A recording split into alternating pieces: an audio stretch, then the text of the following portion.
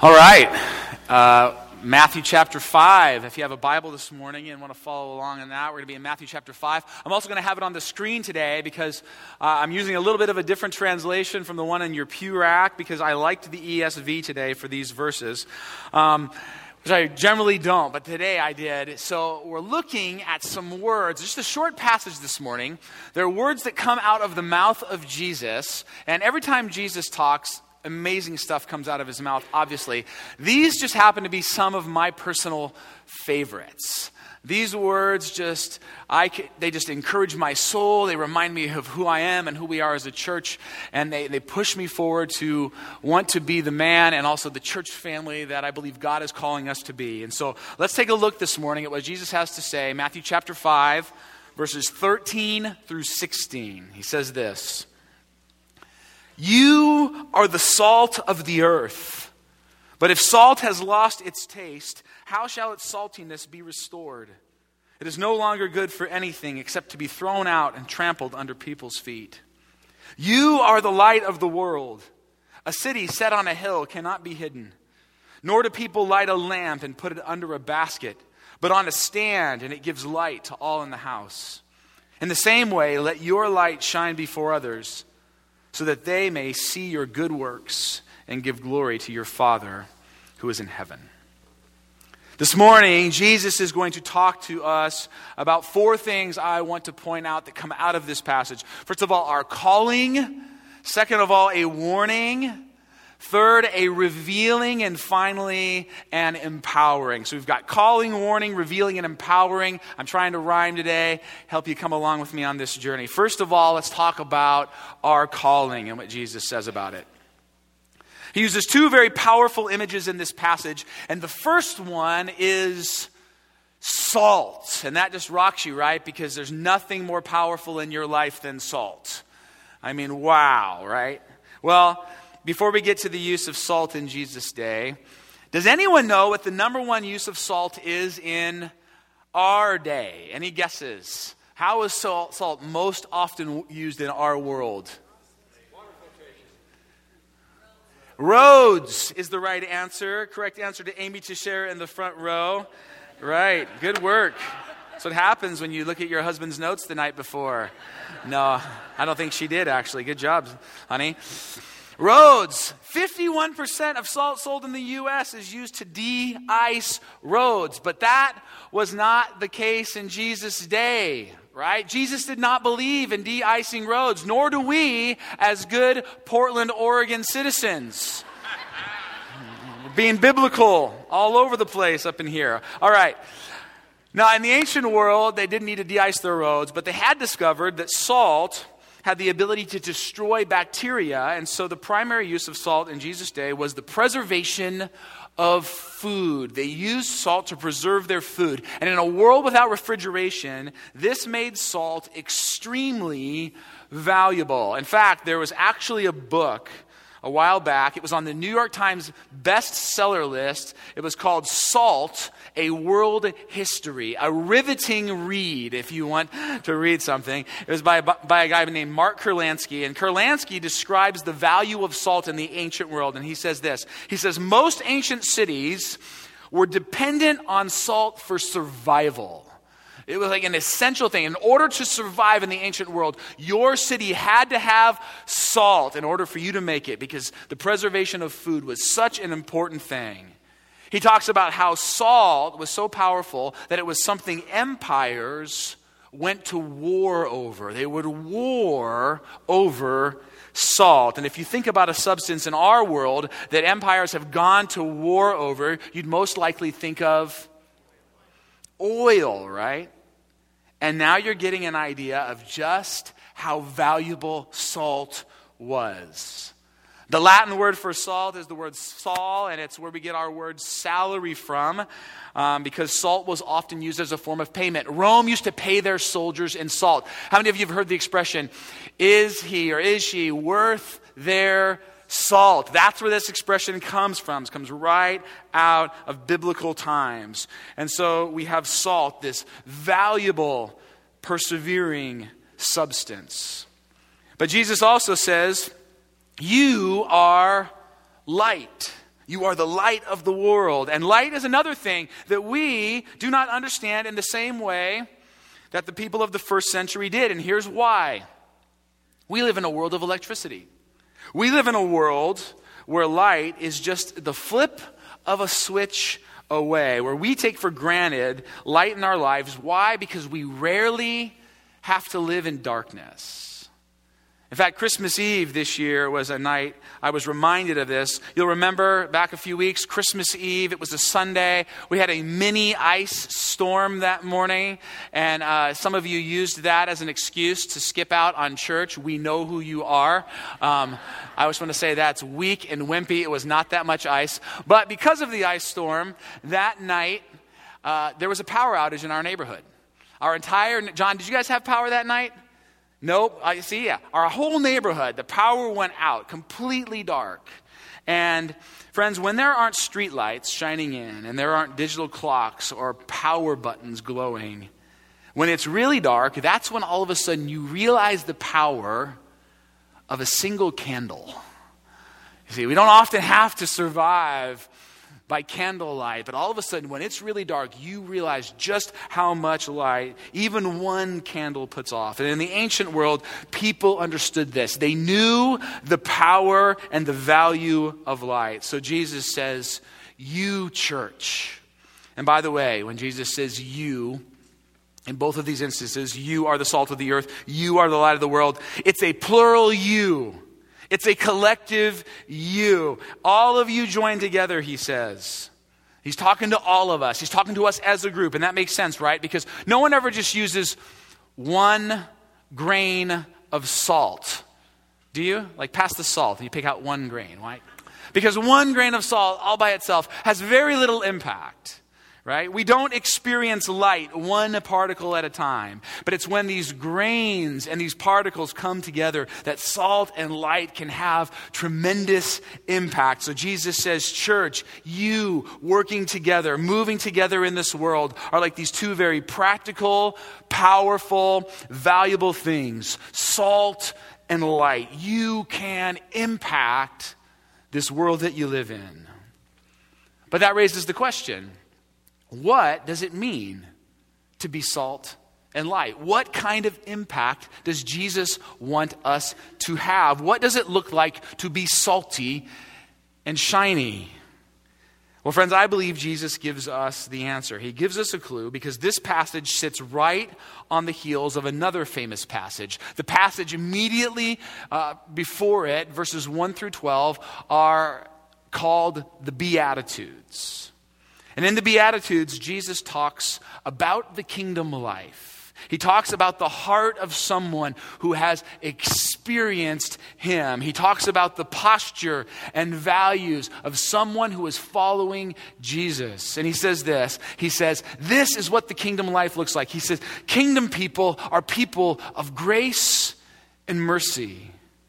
Kingdom people are those who don't look to power and position and privilege and wealth to define their lives. They aren't about achievement or impressing or boasting. Instead, people of the kingdom, beatitude people, are people of righteousness. They long for things in this world to be right with God. In fact, Jesus says they hunger for righteousness. They thirst for righteousness. They want to be right, and they want this world to be right all the way down into their guts.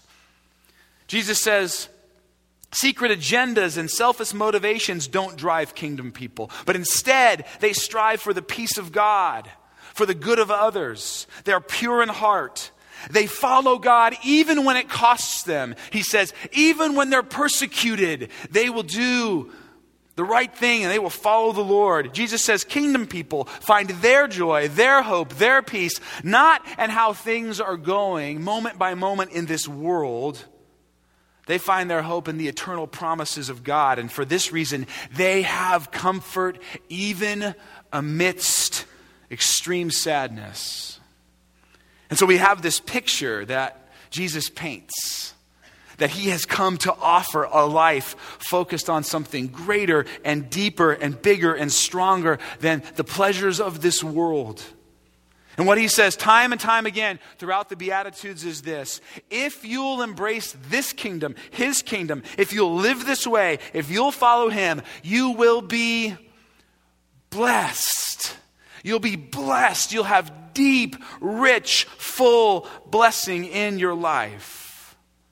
But more than that, in our passage today, Jesus says, you won't just be blessed, you'll also be a blessing. You'll be salt and light. You'll be this amazing, preserving, illuminating force on a dark, decaying planet. You see, that's our calling, to live this kingdom life as salt of the earth, light of the world. Not huddled here together, not just in and amongst ourselves, but out there in the world, in our families, in neighborhoods, and work environments. Jesus says, go, be salt in the earth, be light in the world, at sports gatherings and birthday parties and community functions, wherever you go. You just be salty and you just be shiny. President Woodrow Wilson tells this story, and for whatever reason, I love this story. I think it illustrates this call that we have as people and as a community to be salt and light. Here's what Woodrow Wilson says. He says, I was in a very ordinary, everyday place. I was sitting in a barber chair when I became aware that a different kind of person had entered the room. A man had come quietly in upon the same errand as myself to have his hair cut, and sat in the chair next to me. Every word the man uttered showed a personal interest in the one who was serving him. And before I got through with what was being done for me, I was aware that I had attended an evangelistic service because Mr. D.L. Moody was in that chair. I purposely lingered in the room after he had left and noted the singular effect that his visit had brought upon the barbershop. They talked in undertones. They didn't know his name, but they knew that something had elevated their thoughts. And I felt that I left that place as I should have left, a place of worship. You see, this is exactly what Jesus is telling us. He's saying, if you embrace the kingdom life, if you adopt a kingdom heart, if you offer your goals and dreams and aspirations to Jesus, he will use you one grain, one particle at a time to change this world. And friends, that's our calling. That's who we are called to be, salt and light. But then Jesus offers us a warning. Amidst our calling, he says, be warned. Here's how he says it. You are the salt of the earth, but if salt has lost its taste, how shall its saltiness be restored? It is no longer good for anything except to be thrown out and trampled under people's feet. Again, Jesus uses an image here that would have been very common for the people of his day. They would have all been very familiar with what he was talking about, because salt in the ancient world was mined out of the ground and it was purchased in a bag. You would go and purchase your salt. You would buy a bag of salt. But because the refining process back then was not as advanced as ours today, most, if not all, of the salt you received was mixed with a bunch of other minerals as well. So you would buy a bag of salt, but you'd actually get salt plus a bunch of other minerals. It was not pure. And sometimes what would happen is that you'd actually end up with a bag of salt that didn't have much salt in it at all. And this was most often the result of exposure to moisture. You see, some of you know this. Some of you are chemists out there. Salt, which is sodium chloride, is a very soluble thing. It mixes really easily with water. So if your bag of salt came into contact with some water, the water would actually suck out. It would leach the sodium chloride out and leave only the other minerals behind. And when this happened, and it often did because they did not have saran wrap or Ziploc baggies back then, people would say, oh darn, my salt has lost its saltiness. And then what they would do is they would spread the remaining minerals on the pathways and roadways around their home.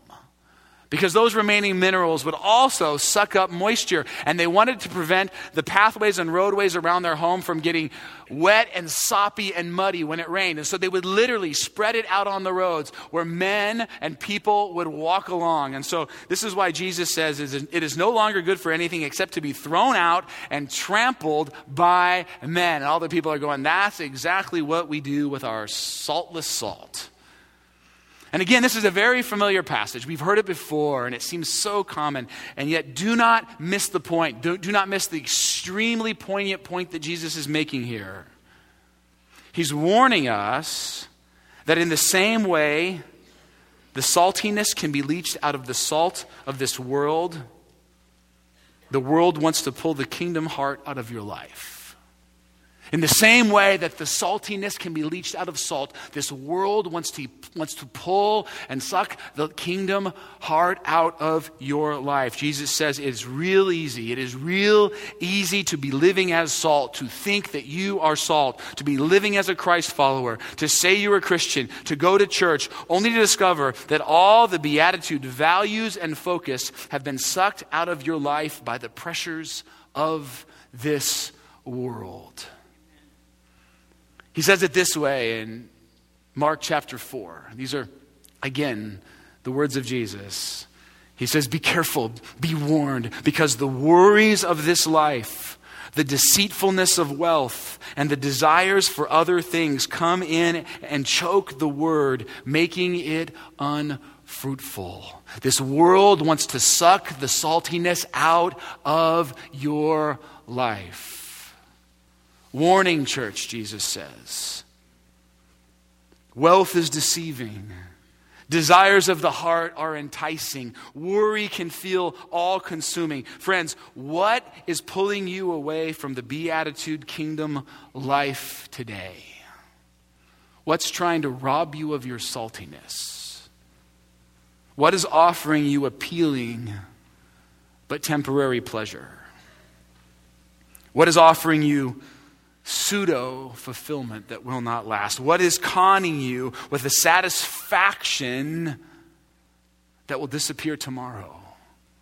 What is trying to take your saltiness for the kingdom from you? Jesus also says, neither do people light a lamp and put it under a bowl. Instead, they put it on its stand, and it gives light to everyone in the house. And again, in first century Israel, a lamp would look something like this. Poor families would have one, maybe two of these lamps. And in the evening, they would light this lamp. It's just really a candle. It's a linen wick floating in olive oil. They would put it on the lampstand in the middle of the house. If families were too poor, they would flip over their bushel basket and they would put the lamp on top of their bushel basket. And some of you are now making the connection to the song, Hide It Under a Bushel. Yeah, see, again, the first service was really weak in the no, too. Like, the Sunday school kids really yell that, like, hide under the bushel. No, we won't hide it. You guys are kind of like, well, we might hide it. That's a little bummed. I'm kind of disappointed in that, actually. At any rate, so these poor families would flip over their bushel basket, and Jesus, it's like he's saying, what if instead of putting your lamp on your basket, you put your basket on your lamp? And people are going, that would be crazy. That would be silly. That would be foolish. And Jesus says, in the same way, don't let anything cover up or snuff out this life of blessedness that you have been called to live and offer the world. Don't let anything come near kind of covering up the lamp, the light of Christ that lives in you. That's the warning. The warning is the world wants to steal your saltiness. The world wants to cover up and distinguish your light, the light of Christ, this life of blessedness, this beatitude kingdom existence that you were called to live and created for. That's the warning. The world is after it. So we have our calling, and then we have this warning, and now it's time for the revealing.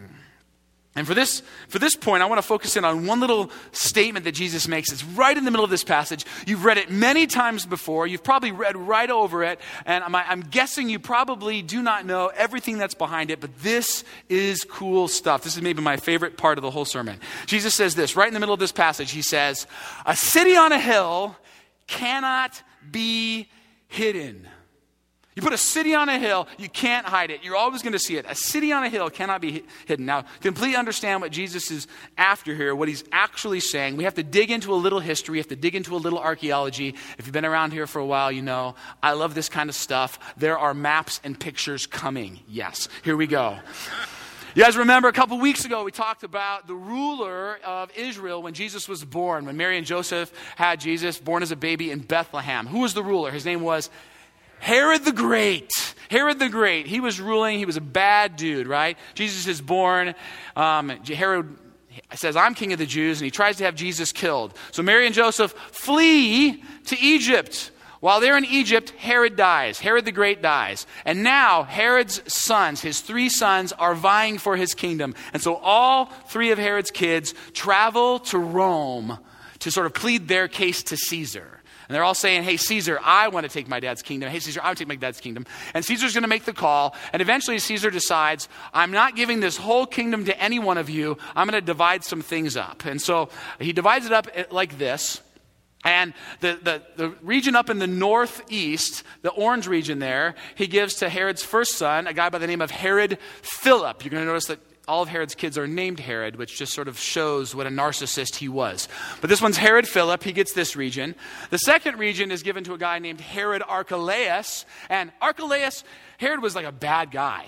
Archelaus was just as bad as his father. And if you remember the story, Mary and Joseph are coming back from Egypt with Jesus. Where are they headed? They're headed back to Bethlehem. But then they learn that Archelaus is ruling in Judea, and they go, we can't go where Archelaus is ruling, and so they reroute, and they go up north to Galilee, which leads us to our third region. It's actually 2 smaller regions. The 2 purple sections are given to and are now ruled by Herod's third son, Herod Antipas. And Herod Antipas is who I want to talk to you a little bit about this morning, because Jesus lived and grew up in Galilee, the northern purple region up there, and he grew up under the rule of Herod Antipas. In fact, all of his earthly ministry, when he gets into ministry and he's cruising around Galilee and he has conflict with the rulers and leaders there, his conflict is with this Herod Antipas. When Herod was 12 years old, Herod Antipas, his father, Herod the Great, sent him to Rome. And he said, I want you to go there. I want you to get educated. I want you to learn from Caesar. And by the way, friends, Caesar was a builder. This is Caesar Augustus. He's like the greatest Caesar, the greatest emperor of the Roman kingdom. And Caesar would build things, kind of to show how powerful and great he was. Caesar once said this, when I saw Rome, it was built of brick. When I finished with it, it was made of marble. You see, Caesar knew all about building things, about building cities that were monuments to his kingdom. And Herod Antipas learned from him. He learned from the master. So when he came back as a young ruler in this region of Galilee, he decided, like Caesar, I'm going to make a statement. I'm going to build myself a city. And he determined that the city he was going to pour his resources into was the city of Sepphoris. Sepphoris, he said, would be his monument, the monument to his kingdom. And it was one impressive place.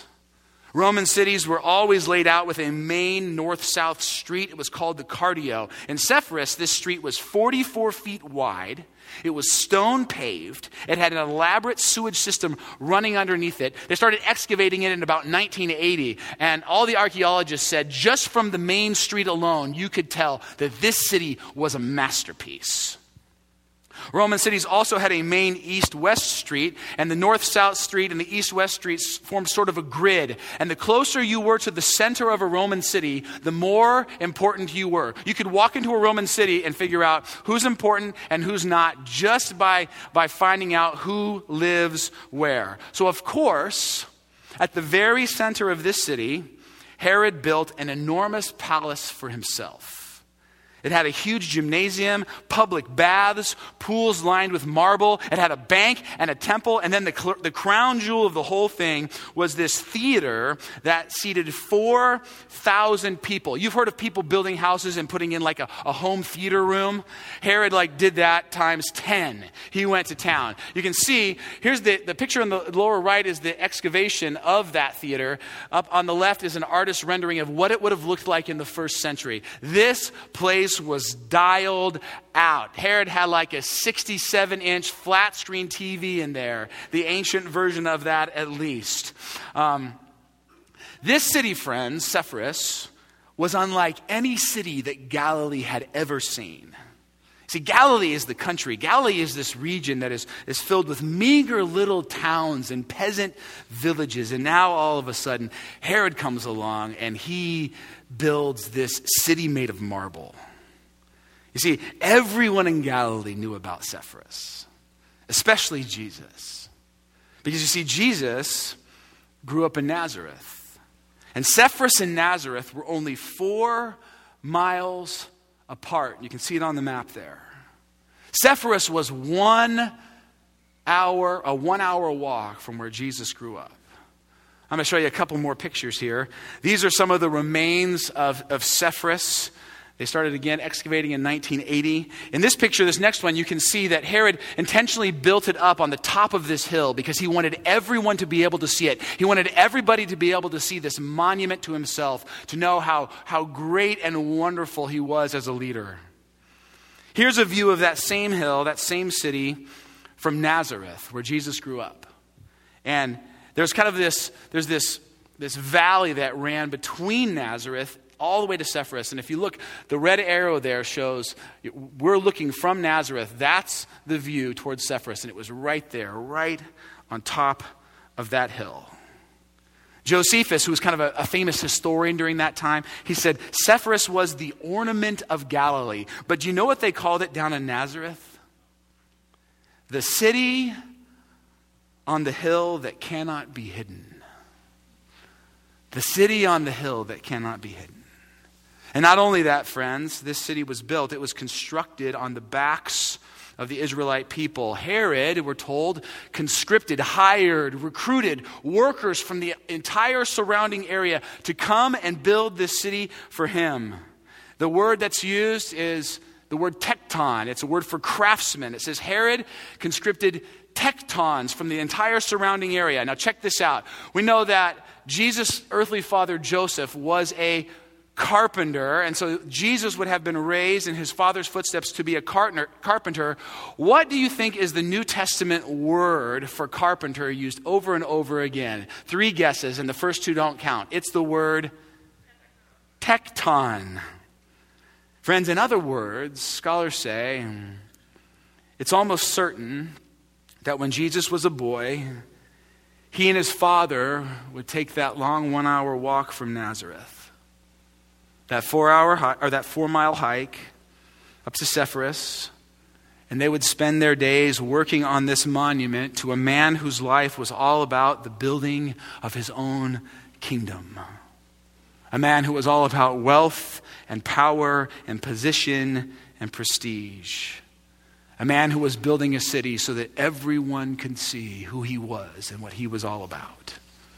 You see, if you wanted to know what Herod Antipas's life was all about, all you had to do was take a look at Sepphoris. Sepphoris told the whole story. This man's life was about building and gaining an earthly kingdom. It was about getting as much as he could possibly get, wielding as much power as he could wield, living as lavishly as he could live, having as much comfort as he could have, impressing people as much as he could possibly impress them. Friends, Herod Antipas, his entire life in this city was just about saying, look at me, I'm VIP. I'm a very important person.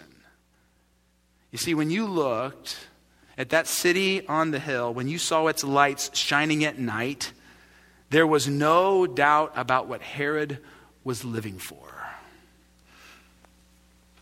And Jesus says to you and me, your life is no different.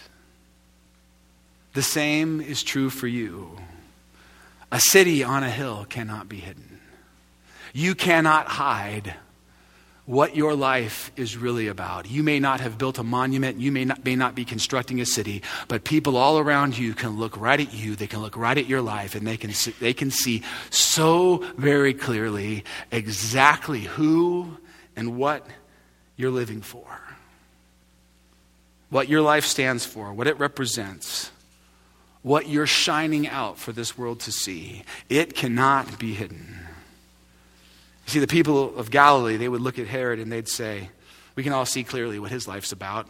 All of us here in Galilee, we're real familiar with Herod. And here's the truth. Jesus says, people can see what your life's all about too. That's why Jesus immediately follows that declaration with these words. Let your life, again, plural you church, you followers of Jesus, you who have entered into the kingdom, let your life shine before men that they may see your good deeds and praise your Father in heaven. You see, we have our calling, we have this warning, then there's this revealing. You see, our lives reveal who and what we're living for. And then finally, Jesus says there's an empowering. There's a way that we can and cannot live into the calling that we have received.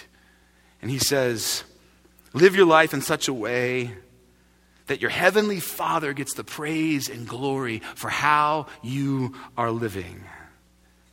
Friends, you have to understand that God gets the praise when we live like salt and light, because only he can empower a salt and light life.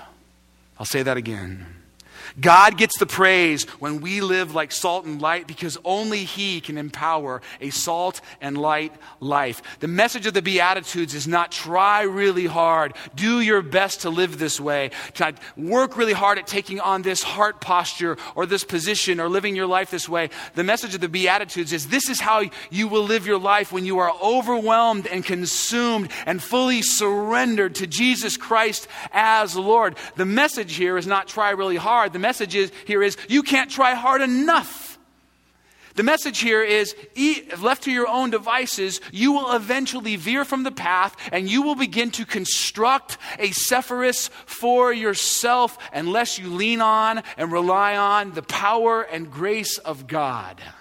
Only God can make you and me and us salt and light in this world. Listen to this verse. This is from John chapter 1. This is about the birth of Jesus. And it says this about him. It says, the true light that gives light to everyone was coming into the world. You see, here's the truth. You're just a lamp. He's the flame. You're just a rock. He's the sodium chloride. You can't produce the flame or the salt yourself. The message of the gospel is not try harder. The message of the gospel is surrender more, yield more, lay down more. You see, there are things that flow out of us when we surrender to Jesus, when we give him control, when we are led by the Spirit. You see, friends, the job is not to try harder on your own. It's to lean into him and let him live through you. And that's why, friends, starting in February, the first Sunday of February, we're asking all of you to get into a community group for 6 weeks, because we're going to do a 6-week series called Life in the Spirit. What it looks like to live a life surrendered to and controlled by the Spirit of God, so that we can be the salt and light that we are called to be as people and as a community. But maybe one of the first steps of that process is just the act of surrender. It's just the declaration of saying, I don't want to live for me. I don't want to be in control. And one of the places we do that, in fact, I would argue one of the first places we should do that, is in the waters of baptism. This morning we have 3 people getting baptized. I've spent time with all 3, and they're all wonderful stories. You heard from Rachel earlier. And there's Caitlin. She's one of our middle school kids who has just decided that she didn't want to walk this journey on her own. And then there's little Paige, one of our elementary school girls who has a faith that's just on fire, that encourages me and challenges me. These are 3 people that say, like, I do want to be salt, I do want to be light, but I need God. I need the death and resurrection of Jesus alive in me, driving me, so that I have a chance to have the kind of impact and influence in this world that I was born to have. So this morning, friends, most of the time we close our services with communion. This morning we're gonna engage a different sacrament. We're going to engage baptism, and we're going to encourage, and we're going to celebrate. And along with these folks, we're going to remember and declare again, the death and resurrection of Jesus Christ is what I need to fuel my life. And so maybe there's a chance for you to just surrender to him again. to lay down your life again, to say, I don't want to build a Sepphoris for me. I want to shine and I want to be salty for Jesus in this world, because I want my grain of salt and my particle of light to count for something eternal, to count for his kingdom. So I'm going to ask those of you who are being baptized to head on back. I'm going to join you back there in just a minute. I'm going to close us with a word of prayer. Allie and the team are going to lead us in some worship, and we're going to celebrate baptism together this morning as a church family. Is that all right? Father, this morning we ask for your blessing and anointing on these folks who are declaring you as Lord and Savior and King. Your word says, if we declare with our mouths that you are Lord and believe in our hearts that you were raised from the grave, Lord Jesus, that we will be saved, that we will become your children, that we can walk in your kingdom, that we can have the gift of your Holy Spirit in our lives so that we can be salt and light in this world. Lord, we pray for these folks that they would continue to walk with you. We ask, God, for our church that we would be a community that is increasingly salty and shiny in just the right ways, so that this world will be influenced and impacted for you, Lord Jesus, so that they would know your grace and love and truth and hope. We want to be a part of that. We thank you for the gift of being your kids. We love you. We thank you, and we pray all of it in Jesus' name. Amen.